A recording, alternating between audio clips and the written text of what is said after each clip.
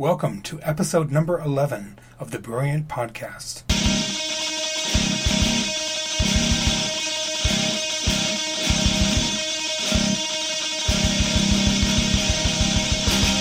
I prefer to stick to my guns.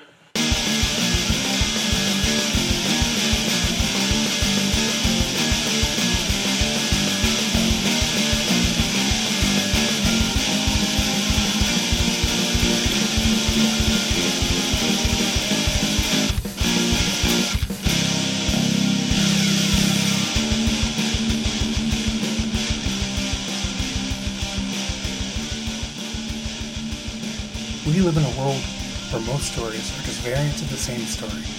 Good beats evil, cowboys and Indians, prophets and loss. This story has been told 1,000 million times, and the ubiquity of it is what I would call a great tragedy.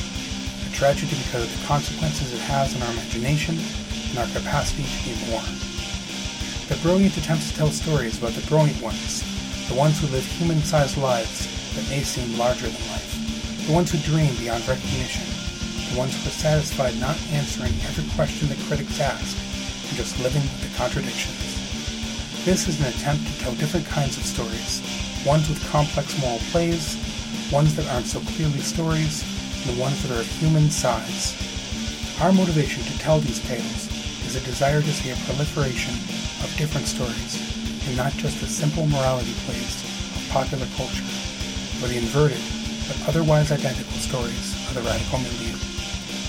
I am your host, Aragorn, joined by co-host Bellman. And in the background, our sound engineer, who's doing a great job, especially with his song choices, Roy Burton. And now on to listener feedback.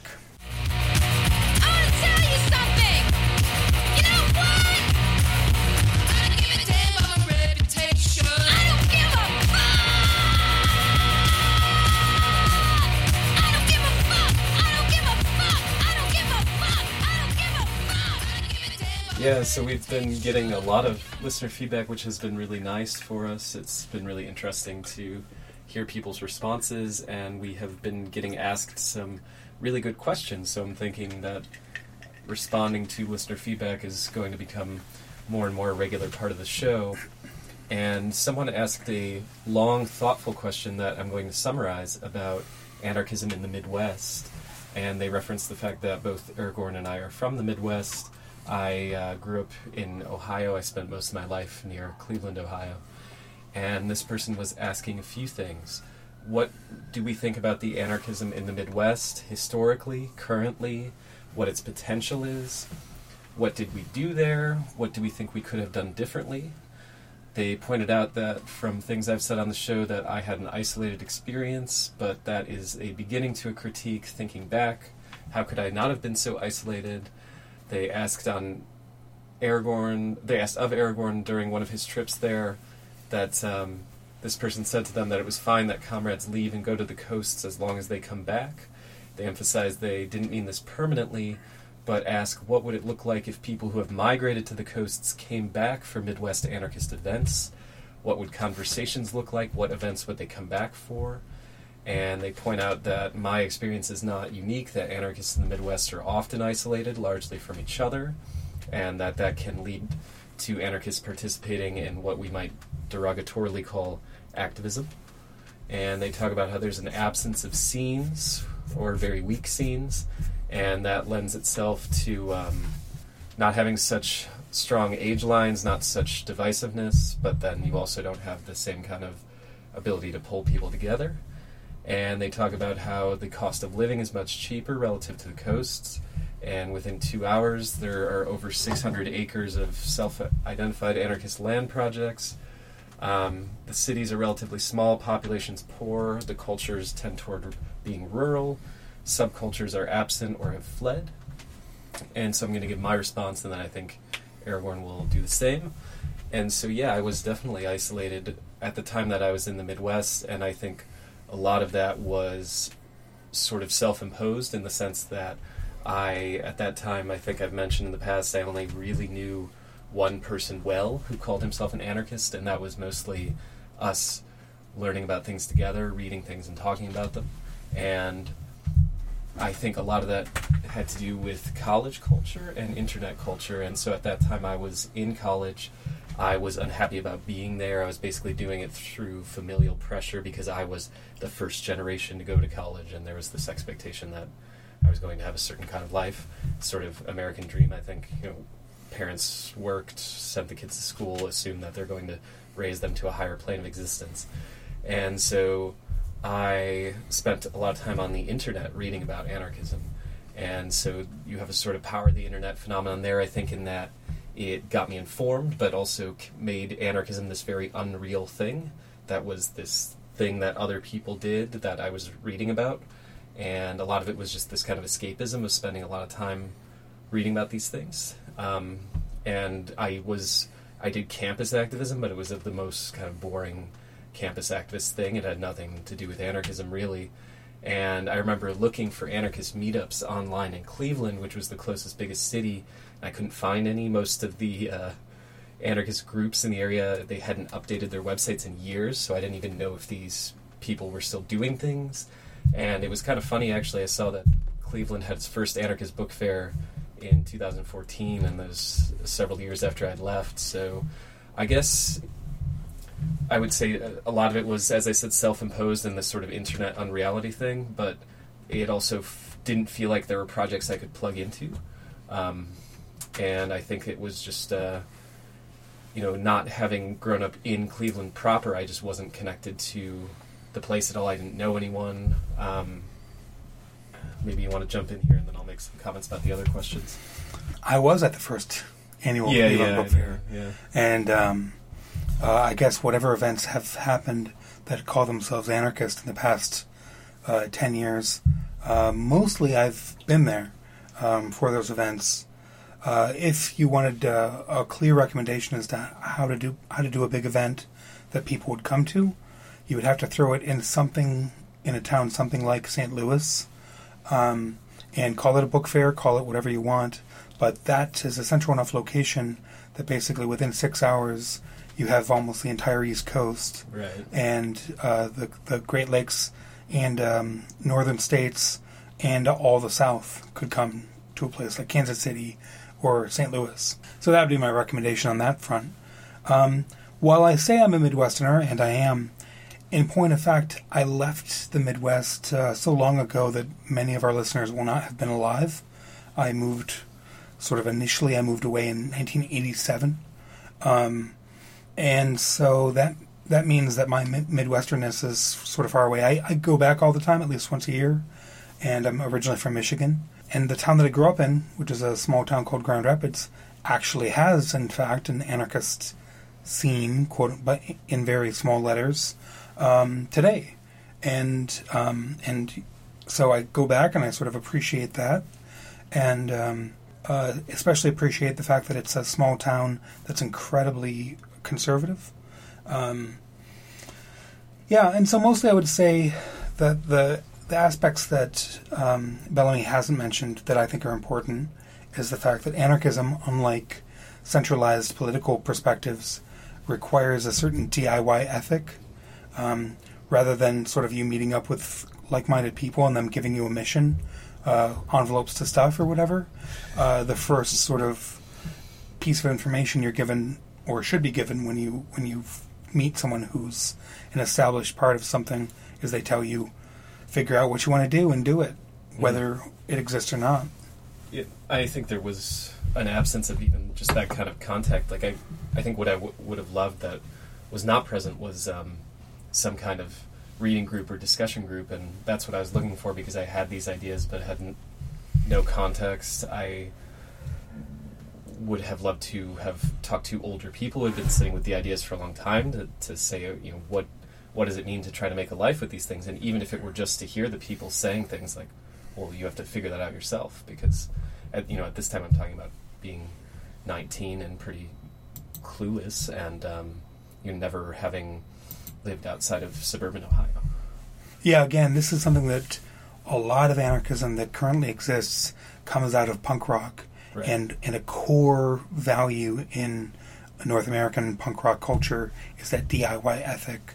And the fact that there are anarchists who don't pass through that is sort of still a puzzle to me.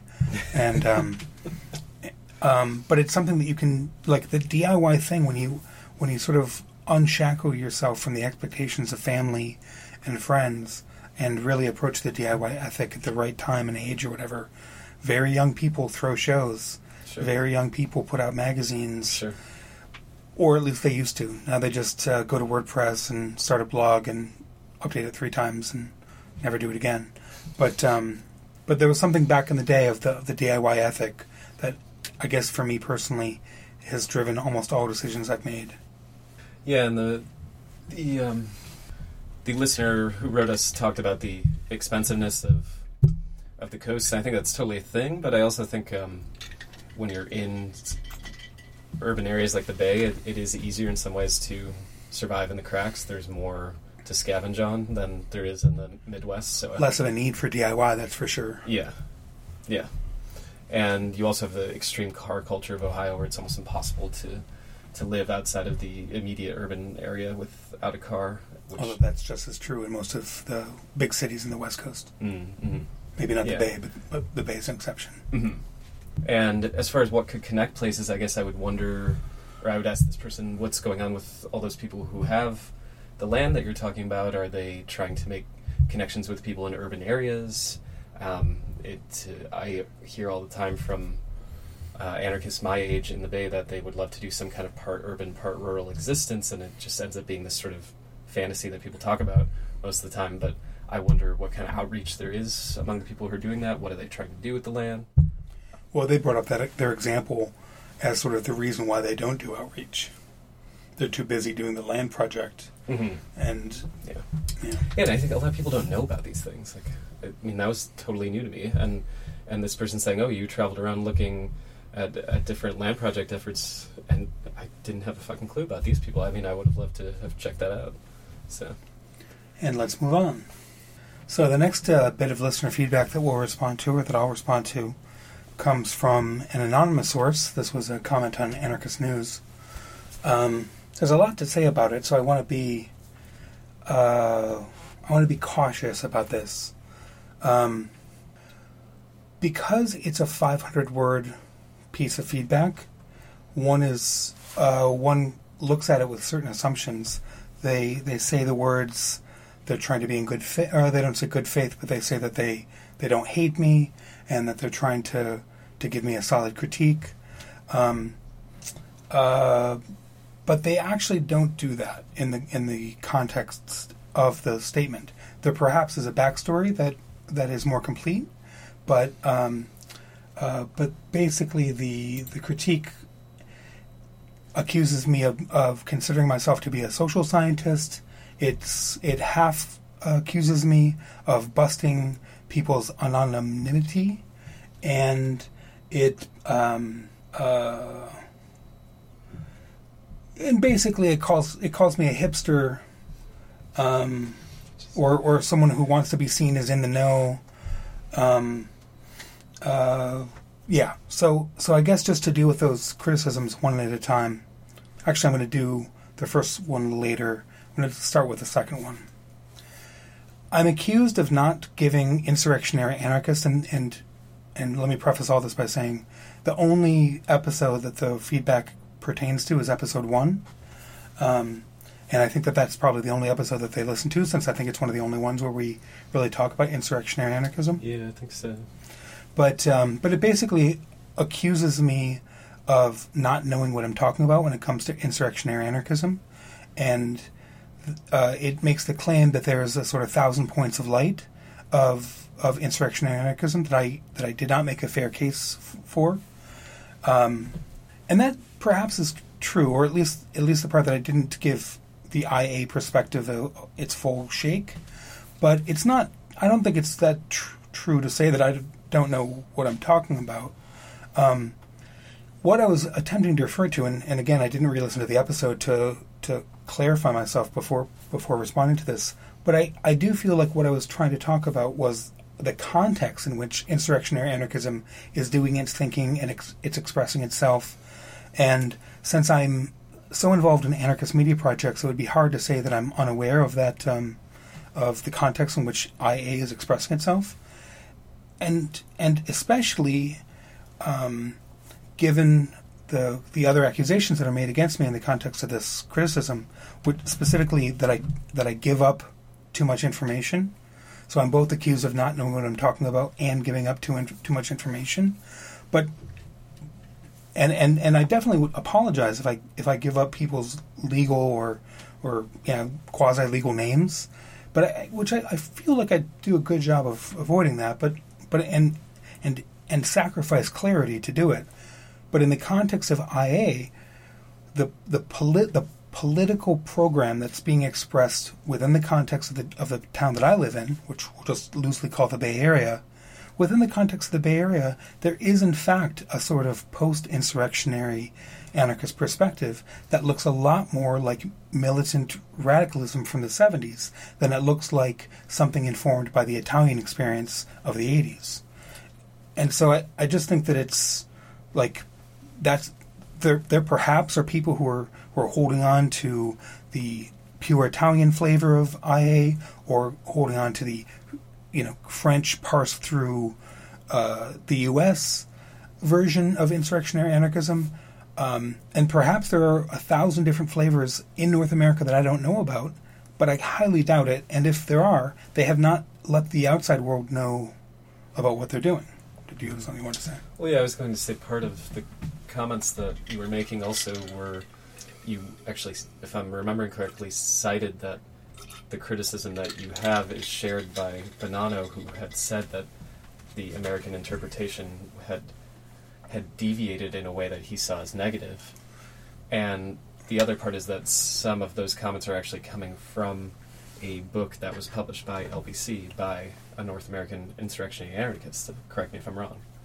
So yeah, I mean, all that to say that it's just sort of hipster speculation doesn't seem fair at all. Yeah, I mean, I really try not to refer to experts when I'm saying what I'm trying to say, but there's plenty of context here. Some of which is published in LBC books, which I'm not trying to sell you. Some of this context comes from my personal experience and the altercations I've had within the context of the Bay, and a lot of it is what I see anonymous people talking about on the internet when these issues come up. So again, I'm responding sort of in good faith to a criticism that actually didn't have nearly as much context as I'm giving right now in talking about these sets of issues. The only sort of specific detail that's mentioned is the fact that in some of our reprints of Elephant Edition books, one of the covers include balaclavas and AK-47s, and while I don't love those covers or the content of those covers, the artist who produced those covers for us, I feel like they absolutely did that work in good faith, and I think that they're very attractive covers, and I just don't think that it's perhaps it's a fair criticism of me that I published these books, but the dozen or so copies that we have sold bespeaks the value of the marketing, which is, I assume, what the mischaracterization assumes. And then finally, the social scientist question. Well, that's an interesting. Again, it's an unsubstantiated accusation, and so I can't.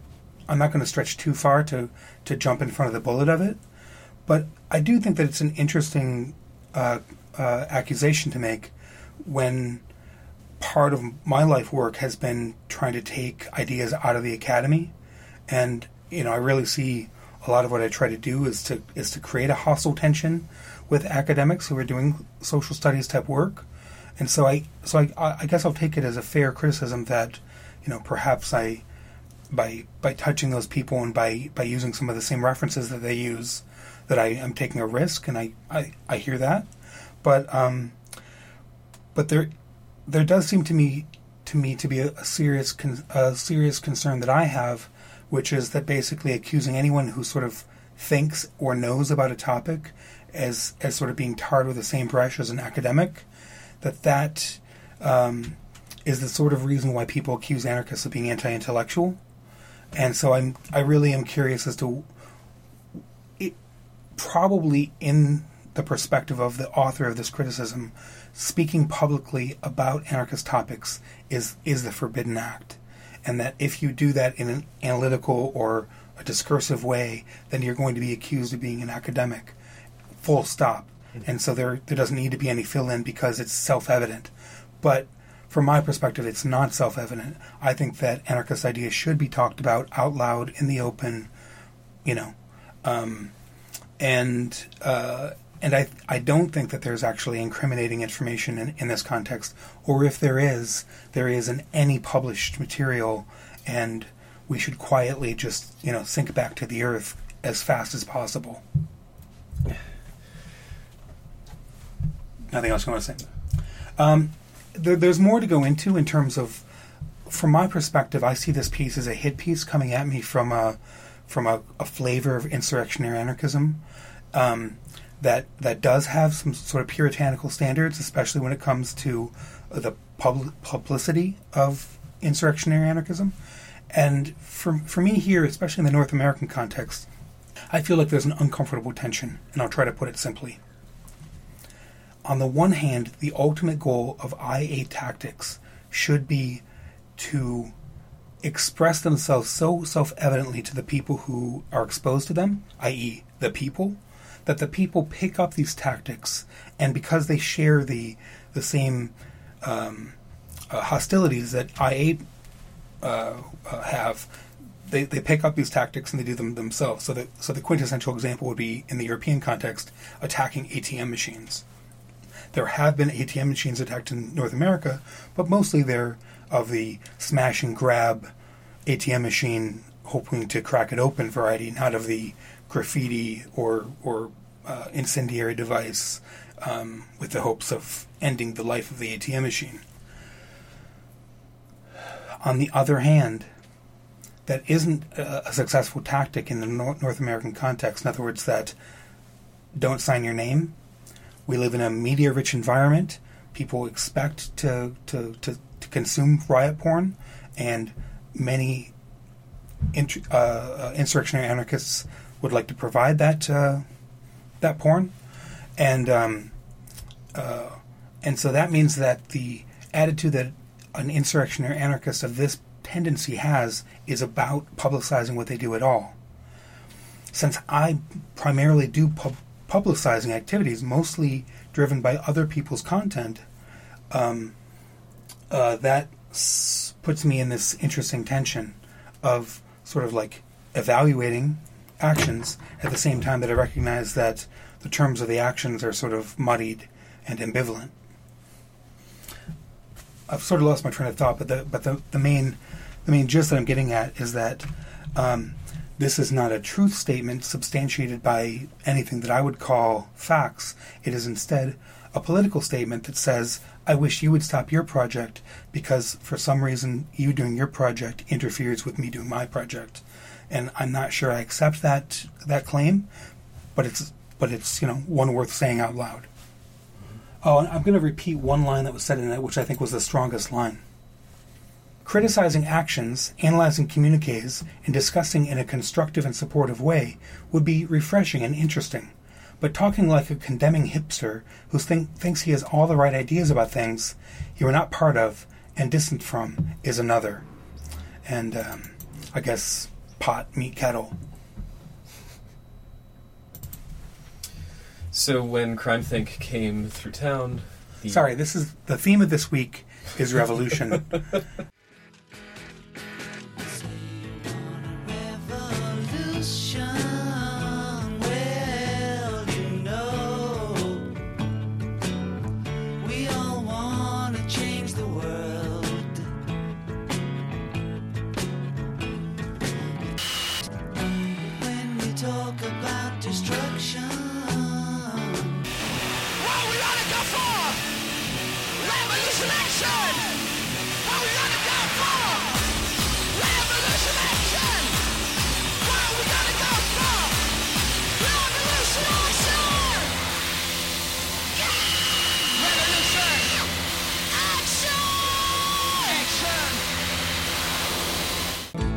I play the accordion after the revolution.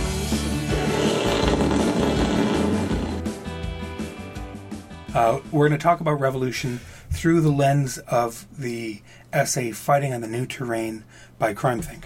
Right.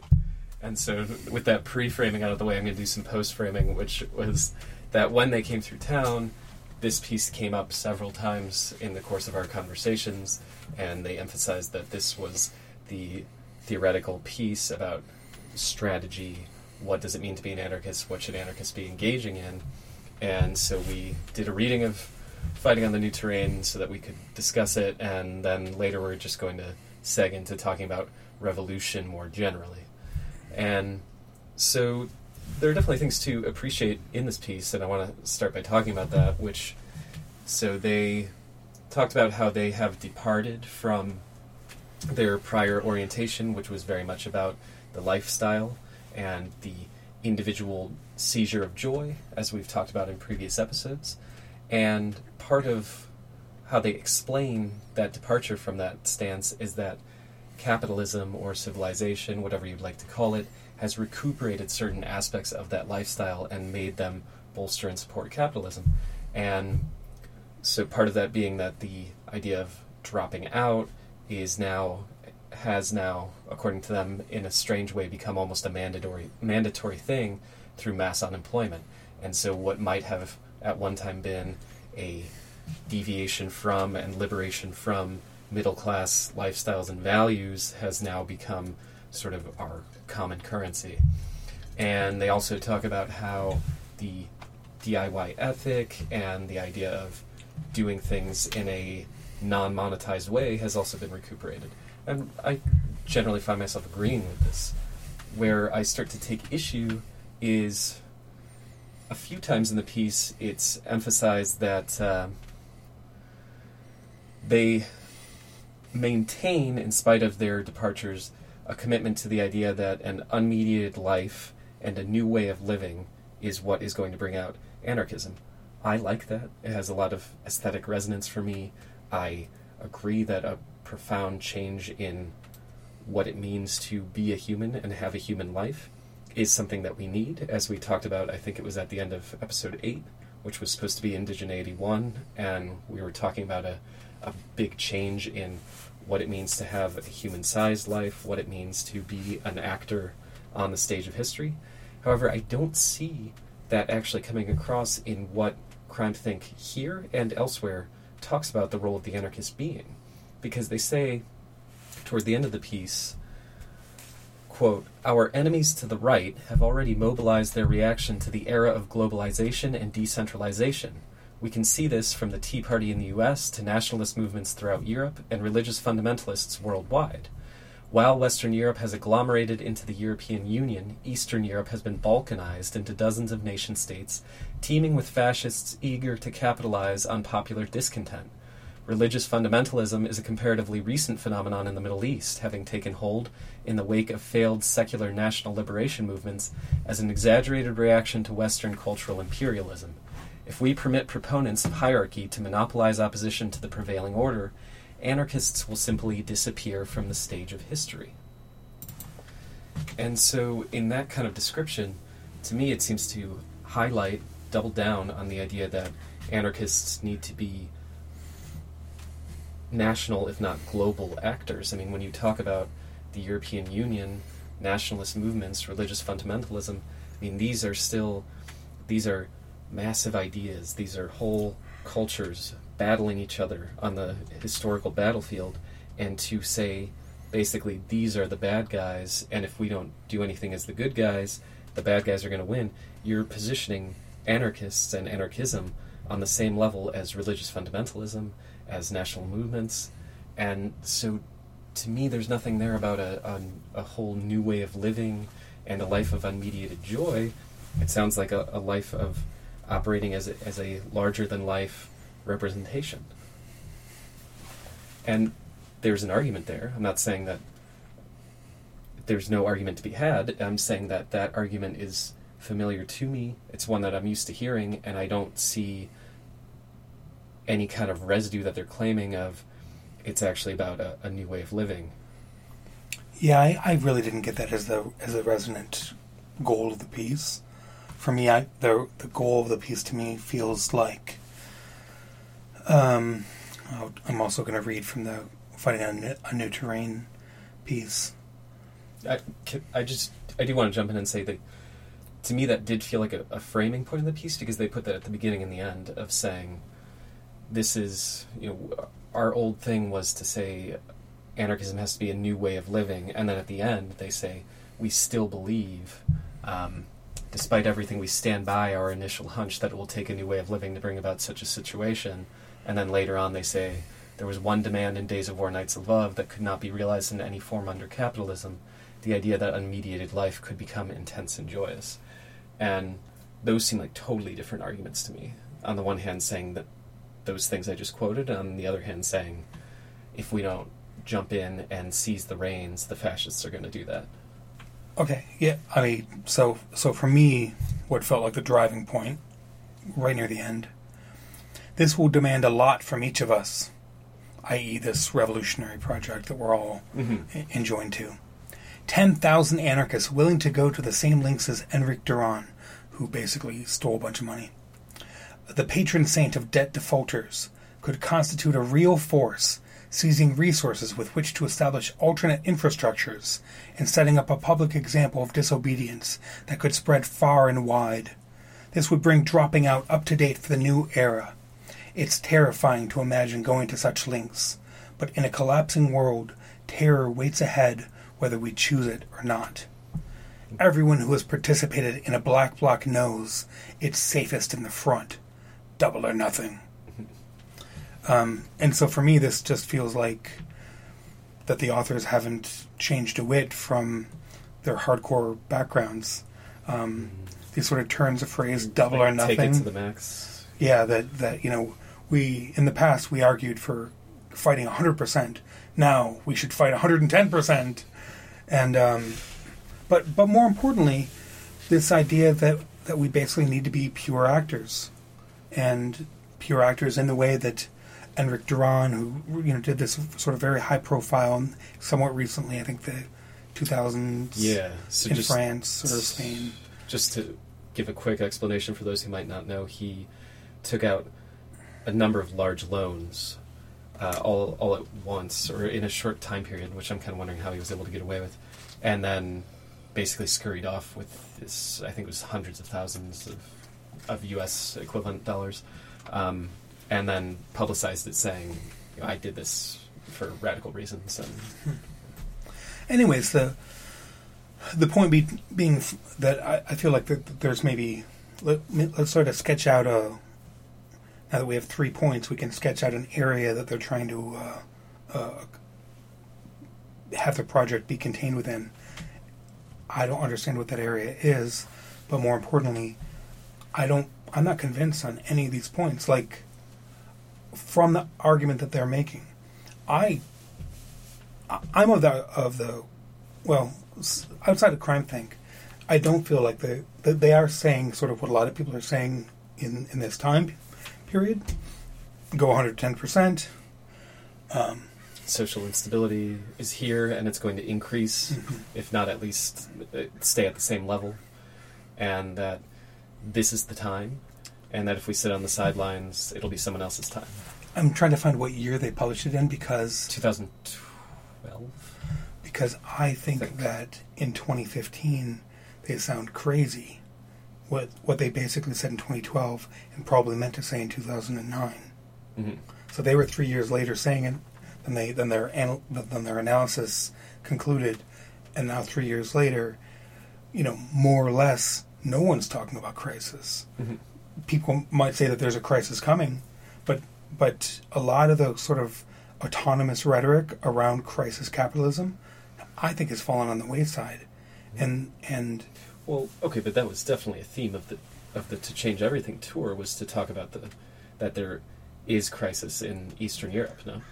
But are you talking about in the North American context? No one's talking about crisis? In North America, in the UK, in outside of China, Asia, people, like, in other words, this is the closest thing to a bubble we're going to get for the next 10 years. I mean, like if this isn't a high point where there's nearly full employment in North America, blah, blah, blah, blah, blah, I don't know what is. Sure. In other words, this is a sort of concern that I have with a lot of radical political themes that sort of say the crisis is growing, ignoring the fact that today, compared to 2012, the crisis is better, or things are improved. Yeah. Well, again, I'm not for this improvement. We're talking about if you're going to talk about economic policy and economic conditions as being what you're talking about when you talk about the crisis, then those conditions have improved. Yeah. Lower employment, electoral optimism.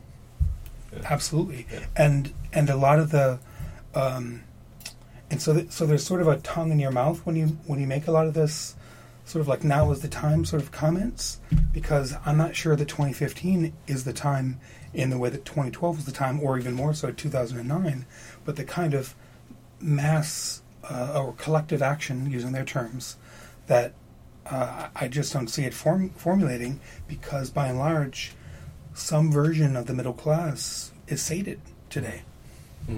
Yeah, and I think, to be fair to some people who might find this persuasive, what they would jump in and say is, look at the race riots, look at the police brutality. This is, maybe it's not economic crisis, but it's social crisis, and that's deepening. And I think it was even part of the talk. I've heard this kind of line of argument so many times I might be conflating it with something else, but they were saying that tactics were being transmitted from riot to riot, and that therefore there's a kind of mass awareness of what's going on and a willing to step up the intensity and confrontation of the riots each time. And so that would be their evidence of, look, here's my line graph and it's going up. Yeah, and for me, while I feel like that argument is fair, and if you're looking at the world through the eyes of a revolutionary, then that's going to be how you're going to talk about it. The other way you could say the exact same things is that Instagram has become very popular, and many people use Instagram. And that doesn't sound nearly as sort of politically effective, but I believe is equally true. But the reason that we're talking about revolution this week, and why Fighting on the New Terrain brings up a lot of these issues, is because at the end of the last episode, we were talking about this idea of what does it mean to try to have a practice that, like a political practice, and what goals does one have in a political practice. And so in the context of indigeneity, I was sort of making some personal statements and saying that there are other people who share some of these values, but more or less I was implying that it's a small group, and it doesn't necessarily have the bravery to express itself in a full-throated manner. And then Fighting on the New Terrain is quite the opposite. It's unclear how many people fully subscribe to this document, but it's definitely not unclear how sure it is of itself. Yeah, and I think that's absolutely the tenor of the To Change Everything, is to say, this is, not only is this a large number of anarchists relatively in the North American context, but that there's some sort of loose global consensus on, this is the document, this is here are the problems, here's the analysis, and it feels very confident to me. I mean, I imagine if this were one of the first documents I came across, I would think, oh wow, okay, this shit's going on in all these different dimensions, but I don't know, I maintain, I guess I just want to emphasize it one more time, since you didn't seem to pick up the same kind of message. To me, the thing that it screams is internal contradiction. The beginning, middle, and end don't all match up, and that's what's disturbing to me. And I mean, especially to call it new terrain and then say at the same time, but we're sticking to our old idea of a new way of living, well, it just doesn't add up to me. Yeah, I don't think that, I really didn't get that out of it. I feel like what I heard them say was, we thought a new way of living was enough, just amongst ourselves. Sure. Now that capitalism has done what it does, sure, we think that this new way of living has to be called something more like, they've never sort of used the word revolution, but... Well, no, they say we went from the individual to the collective. Right. Yeah. And but I just don't see how how, to me, the most concrete things you could get out of it is insert yourself into social struggles. I don't see how that's a new way of living for the collective. It sounds like more of the same. Yeah, again, for me that isn't the flaw. The flaw is more in this quotation that's earlier in the document. As we later argued in Rolling Thunder 5, resistance is the motor of history. It drives social, political, and technological developments, forcing the prevailing order to innovate constantly in order to outflank or absorb opposition. Thus, we can contribute to tremendous transformation without ever achieving our object. Yeah. The hubris of saying that resistance, i.e. what we do, is the motor of history, something bigger than us and bigger than capitalism, is jaw-dropping. I could tentatively agree to something more tentative along the lines of resistance is a motor of history, or... I mean, to me it sounds like you're saying we're the pathogen, there's the immune system, therefore we drive the whole organism. That just doesn't follow. Yeah. Or to put it strictly nihilistically, if resistance is the motor of history, just stop. Stop and let's stop the whole thing. Yeah. Yeah, it's a strange analogy on many levels. Jesus Christ, we're killing ourselves. Anyway, so let's talk about the theme in general rather than just fighting on the new terrain. Sure. Yeah, I wanted to kick things off by saying that, I mean, the mere term revolution, just etymologically and its broader use, is totally tied to the idea of progress. And I think a common anarchist criticism that I just want to touch on is that we are embedded from birth with the idea that this is how things work. We, of course, are familiar with narratives of scientific and social progress, the idea that the human species becomes smarter, better, society is improving. But then even on the individual level, we're inculcated in, certainly in North America and the dominant culture in general, that an individual's life is a story of progress. One ages, one hopes to gain knowledge, skill, to go through school, to the job, to becoming a proper person as an adult. And even, I would say, on the organismal level, there's a common misunderstanding that is not part of today's scientific canon, but was until quite recently, and it is still often misinterpreted, that that evolution is a story of progress. And even now there's still debate over the meaning of the fact that organisms seem to become more complex with time. And so we have this idea that the culture, the world on a certain level, and then the individual in their own life story is progressing. And many radicals then are bewitched by this idea, and we have various radical analyses that tell a very similar story, that any kind of dialectical narrative, of course, is one of progress. I mean, the quote even from Fighting on the New Terrain just now was the idea, right, that the resistance is pushing things along, and even if it is a kind of recuperation, there's still ground is moving beneath history, right?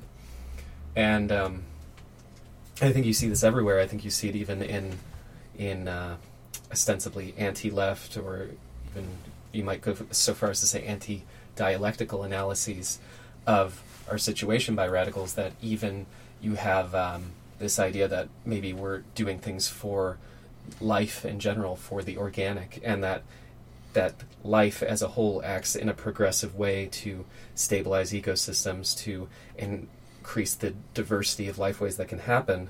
And so I think even those who want to very much disassociate themselves from the idea of revolution need to re-examine a lot of the time how deep this kind of thinking has gone, that there is going to be an event that is more or less cataclysmic, that is more or less transformative.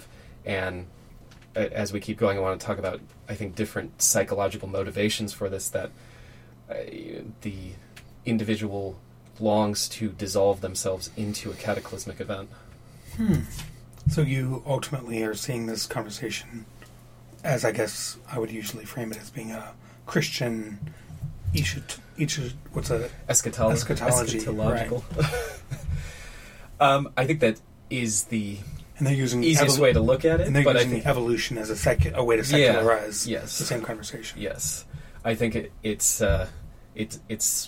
very easy to talk about it in a Christian way, and I think that's something that we can touch on a bit. But that even those who want to shed that kind of baggage, I think it's still very easy to get caught up in thinking that way.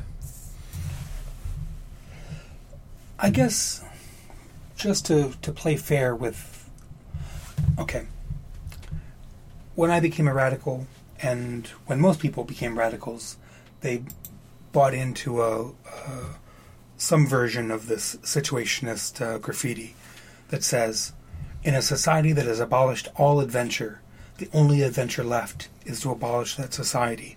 Very charismatic. It's a beautiful slogan. Yeah. And so it's definitely how I described my project for the first 10 years that I was an anarchist. And I love that idea that the difference between, just whatever, all the boredom, all the insults that we give the modern era, this sort of appears to resolve in a way that justifies how Crime Think is thinking about their project today. And my guess is that they would point to this sort of a slogan as being an original totally. document also. So how does this fall or not fall into that eschatology? Mm-hmm. Yeah. I wanted to talk about the different motivations. I think there's a lot of very basically human desires that motivate this kind of analysis. Can you bring up the... And I'm not sure what order to go in, but I guess for that one, so the society has abolished all adventure. I'm bored. I'm not happy with most of my social relationships. I don't see a future for myself that isn't having a more or less boring job. So I come across that quote and say, yeah, fuck yeah.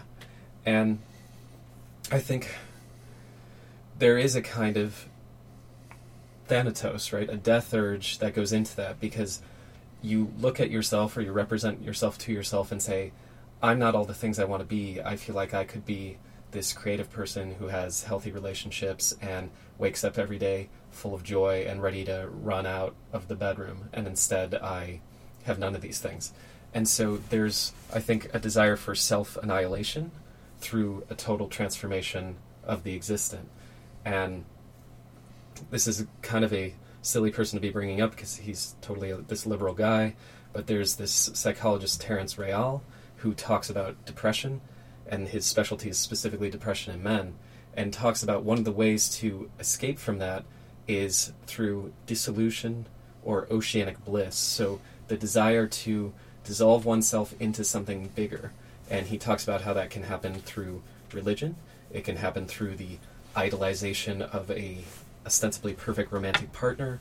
It can happen through heavy ingestion of drugs to the point of just feeling a bliss and the annihilation of the self. And I would say that that the idea of revolution lends itself perfectly to this, because it is a total transformation. It's a thing that you can push toward but never quite get at, and it tells a really satisfying account. I mean, an adventure of abolishing society. Who that is not happy in their life doesn't think that sounds fucking awesome. Mm-hmm. I mean, when I reflect on that slogan, the capitalist imagination the past 40 years has taken that instinct and incredibly has converted it to social media. Mm. Like, there were some studies a few years ago that basically said that depression is linked to social media consumption, because you see that the other people in your life are living these exciting lives, mm-hmm. filled with, pictures of their dinner and and the hiking trips they take, and especially in the aggregate makes it seem like other people are living adventurous lives, whereas you are not. And basically this social media becomes this way to oppress yourself with the experience of how unadventurous your life is. Yeah. I think that's a fascinating phenomenon. Yeah. But don't lose your momentum. And Right, so I wanted to talk about other very human desires. Another one I would say absolutely is ressentiment. That revolution tells a tale about how the bad people are going to get what they deserve. And so it becomes very easy to say, sure, these bad people, David Koch and Jerry Brown, are giving me all kinds of shit right now. However, the day is going to come of reckoning, and the meek will inherit the earth, and the bad people are going to be punished for being powerful and for being different from I am. Another human desire, I would say, is the massifying impulse. So revolution is undergirded by this same kind of totalizing impulse that you talked about in this piece I keep bringing up of yours, the Toward an Indigenous Anarchism. Mm-hmm. Yeah, the idea that if I do the good thing, other people will do it, and if they're not doing it, they sure as fuck should do it, and that I'm going to push my values outward in order to coat the entire landscape. That's a very satisfying story, again, for the same kind of person who's dissatisfied in their life. And I think the last way I would talk about it is the moral catharsis element, that even if the day doesn't come, even if the bad people don't get what they deserve, even if no one takes up my values, even if I can't dissolve myself, at least I'm doing the right thing. Mm-hmm. I'm out there doing the good work. And so the cathartic release is that even if it never comes, I'll go to my grave saying, I did the hard work, I was the good person, and therefore I'm vindicated in the end. so I'm going to change the topic entirely. Okay. I feel like that's a quite complete, although succinct, criticism of revolutionists. Yeah. Many of Psychology. many of our peers, many of the ones who sort of we feel like are acting like this, probably wouldn't call themselves revolutionaries. Mm-hmm. I'm not sure exactly how they would orient themselves to this critique, but this idea that anarchism and even anarchist activity is not about revolution is not an entirely new idea. Yeah. Sure. A lot of the post-situationists in North America of the Hawking Bay sort of family of Taz people in the 80s and 90s sort of feel like they vibe in a very different direction than this is.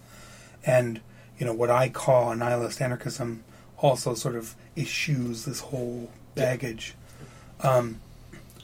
From your perspective, in thinking about how to respond sensitively to these solid criticisms, what does a practice look like? That evades the things that I was describing? Yeah, I think... Or embraces them, interestingly. Yeah, sure. So I would think that first it would have to get away from the idea of deferment. So rather than it being about I'm doing action X, which is good insofar as it links up eventually to the totalizing event. So rather than having the value of the action deferred, to have the value of the action in here, in the performance of the action. Yeah, to make it imminent. To immanentize the eschaton. I mean, this is also, in the old days, this was called pie in the sky. The radicals always argued for pie in the sky. And that this was why, in our labor struggles, we fight for achievable demands so that we aren't always pie in the sky. Mm-hmm. Yeah, I mean, in a certain way, you could say a lot of what's wrong... I would say this doesn't exhaust it completely, but a lot of what's wrong with what I described is that it actually doesn't live up to the beautiful situationist quote at the beginning, because a lot of the actions in themselves are not going to be adventurous, but are rather going to be deferred pleasure, which or you could say delayed return, right? And you could say that that's a lot of what is wrong with the culture in general, is that the reward is always deferred, whether it's in the form of payment after performance. And well, that's a contentious point because now it's changed with one of the things that's the hallmark of your generation is that you're a bunch of selfish brats who won't do anything unless you get rewarded immediately or appreciated. That's not a reward. Yes, it's true. Yeah. But my ability to appreciate is less than it should be. And fuck, lost the thread a little bit. This is why we shouldn't make jokes. Because we lose the point. Yeah, and I mean, I think, this is the kind of tired Bellamy thing to say, but I'm just going to say it anyway because I think it's important, is that a lot of this is about, right, the dissolution of the actual life into the grand reified thing. And so besides deferred value, I would also say it's a phantasmicization of what one is doing rather than a directly lived life. And so... Is it possible to do that outside of a small nuclear family in our context? Is it possible to not... You're talking about being in groups the size of face-to-face relationships. Right. And that is obviously the opposite point of the fighting in the new terrain point of being involved in collective struggle. Right. Yeah, I mean, it's difficult for me to give that straight up, and I mean, obviously the orientation of my life is very much right now toward this direction of small face-to-face community, and trying to have a more directly lived anarchy, or something more like that. And so, just to fully check myself here, a lot of what I was criticizing about the crime thing was to act on the grand stage, right? Mm-hmm. I'm going to say at this juncture that I don't know, and my orientation right now is toward exploring the very much small-scale, face-to-face, directly lived stuff, and to see where that goes. And I have to say, my heart is still not exactly in the place of collective action. That feels corny to me, but to put it simply, even though this isn't entirely accurate, there's something in the anarchist space that to me feels worth fighting for in the context of this conversation, because the anarchist space is one of the few spaces I've ever been in my life where I can make certain shortcuts. I can make assumptions about the person that I'm talking to, and I would like to live in a world where I can make those sorts of assumptions. And perhaps that's a great place to end this particular episode, and we can think about how to develop it in future episodes, because I think that this question of how do we contrast the aspects that are undesirable in revolutionary thinking with something that resolves some of these contradictions. Sure. So maybe we will take up this issue more in a future episode. We've also had some desires expressed from people to take up the imagination one more. Yeah, for sure. So I think we'll come back to that as well. So, this is Aragorn. And this is Bellamy. Thank you for listening. You can email us at thebrilliant@thebrilliant.org, and I hope we will keep getting more messages. Thank you.